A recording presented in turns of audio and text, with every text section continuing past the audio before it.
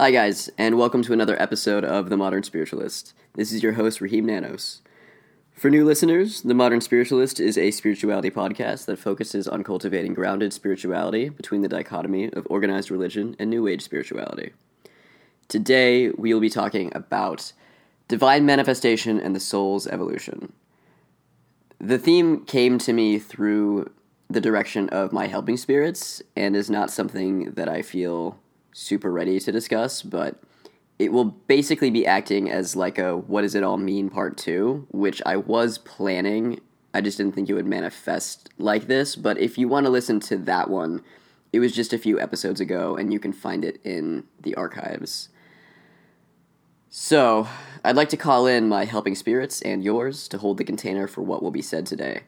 May it motivate someone somewhere to take inspired action in the fulfillment of their soul's purpose. Let's take a breath in through our heads and out through our hearts, magnifying our intent to contribute to the divine co-creation. Really quickly, I want to talk about William Penn University in Iowa. William Penn is a lovely Quaker college that shows tremendous integrity by consistently delivering on their high spiritual values. The Communication Research Institute and the Division of Digital Communication are looking for daring and amazing students to help create amazing video art. They have had a gender and color blind admission process since as early as 1873, which is crazy, and they are home to an amazing technology center in one of the best wired towns in America. Rent is inexpensive, the people are friendly, and you can pursue your creative dreams with their international faculty who work on projects from all over. So if you are a student and you are looking for a great college that is aligned with good spiritual ideals, William Penn University is a lovely place to attend. I want to add that, yes, I'm keeping the lights on, but William Penn is a college that I actually really believe in. Not only are they ethical and philosophically sound, but they have a really good film department that gives film schools in LA a run for their money. So it's a big fucking deal, and because of this, I intend to spread the word in as honest a way as I possibly can, and through this podcast is a humble way that I can do that. But back to divine manifestation and the soul's evolution. Okay, so there's so many ways I can take this conversation, so let's just see where this goes. If you recall from my previous episode, what does it all mean? I believe I mentioned that existence came to be out of the absolute's desire to know itself. And I say absolute in this instance with a capital A because the absolute is actually beyond what we would be talking about if we were talking about God. The absolute is the eternal, unknowable nothing from which all things become, so even God is just the first manifestation of that eternal, unknowable, absolute mystery. God is the supreme Godhead, supreme being. Yes, God is the everything, God is the all that is. But God, supremely infinitely enormous as he is, we can at least semi-conceptualize. We can talk to God. We can forge a relationship. And in this way, God is the intermediary between that which is the unknowable nothing beyond form and us. So, when I say divine manifestation, what I'm talking about is the forms that spring from this great mystery, and that begins with the Supreme Godhead, which is the first divine manifestation, and from this manifestation springs forth the divine symphony of the infinite universe. We can experience these as archetypal concepts that then descend downward into what we experience as thoughts, feelings, and sensations. There's light, and from light springs color. There's sound, and from sound springs notes, right? As an example, and there's infinite examples. It's all around you, right? And this goes right to this New Age idea that most people have heard before, which is vibration and frequency. Everything is vibration. Everything. Everything is vibrating at even the quantum and atomic level. It's scientific. And if you ask me personally, I believe, and this is where the New Age bit comes along, that vibration itself is love, and these infinite manifestations of form are just love vibrating at various frequencies. And these different frequencies are how we experience life as a multiplicity. But the absurd polarity of this existence is that we witness these different frequencies as separate entities, where in actuality, that vibrational tone of love is operating on all frequencies. Otherwise, they wouldn't be vibrating, and nothing would exist. Love is the binding force that makes matter matter. And therefore, it is not truly a multiplicity. It is all one. It is love. Basically, we're all made up of the same stuff, right? So, in Sufism, which is the place I can speak from, we have a concept called polishing the heart to become a channel of divine light.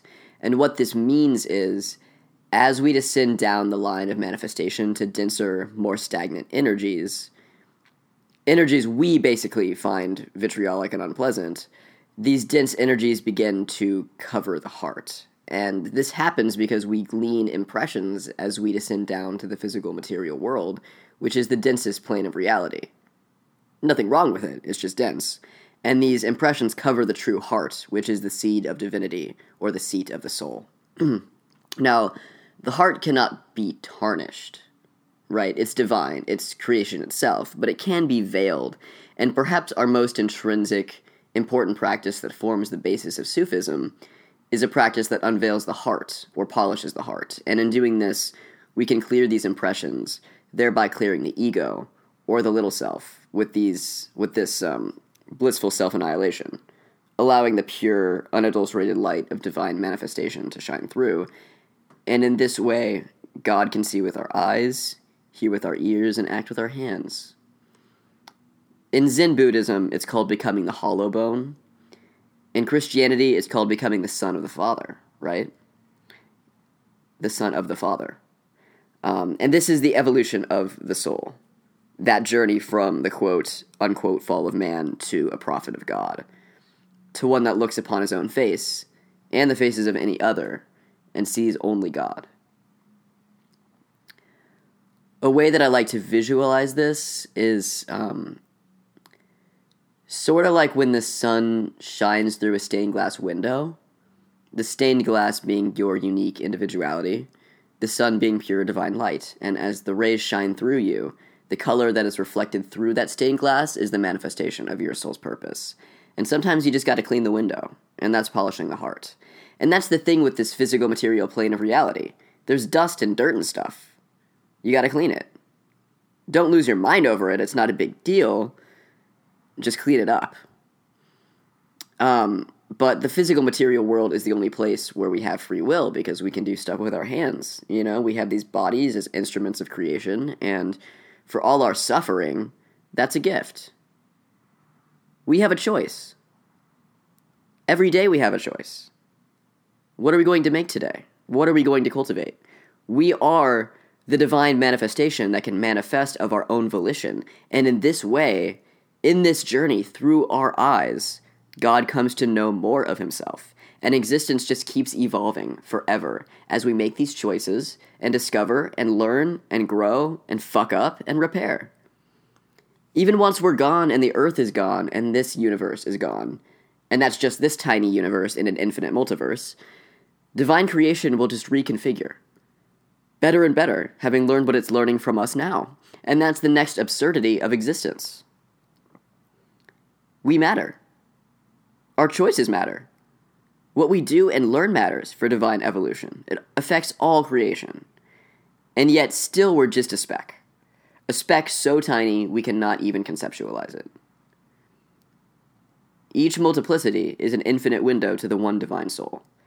Ever-changing form on the blank canvas that is the eternal absolute stillness. And if we can truly recognize that, we'll always be the eye in the storm. We'll always be connected to that intrinsic absolute reality. A drop in the divine ocean, and the ocean in a drop. Why? Because it's infinitely beautiful once you look around you. But that's up to you. Because it's all here for you. Anything you can dream up. You can create a reality of compassion, beauty, art, love, life, mercy, joy, gratitude. It's all here. And there's really no good or bad. That's a self-assignment created by a vehicle that wants to survive, mind you, and that's reasonable. But the step beyond just surviving is the next logical step of evolution. And if you can get there, your reality is your reality, however you want to shape it. And I'm not saying it's easy. I'm saying it's here for you. It's the co-creation that is promised to you at your birth. You are divine. Why? Because you're here. You were born for the development of your soul. Develop it. Thank you.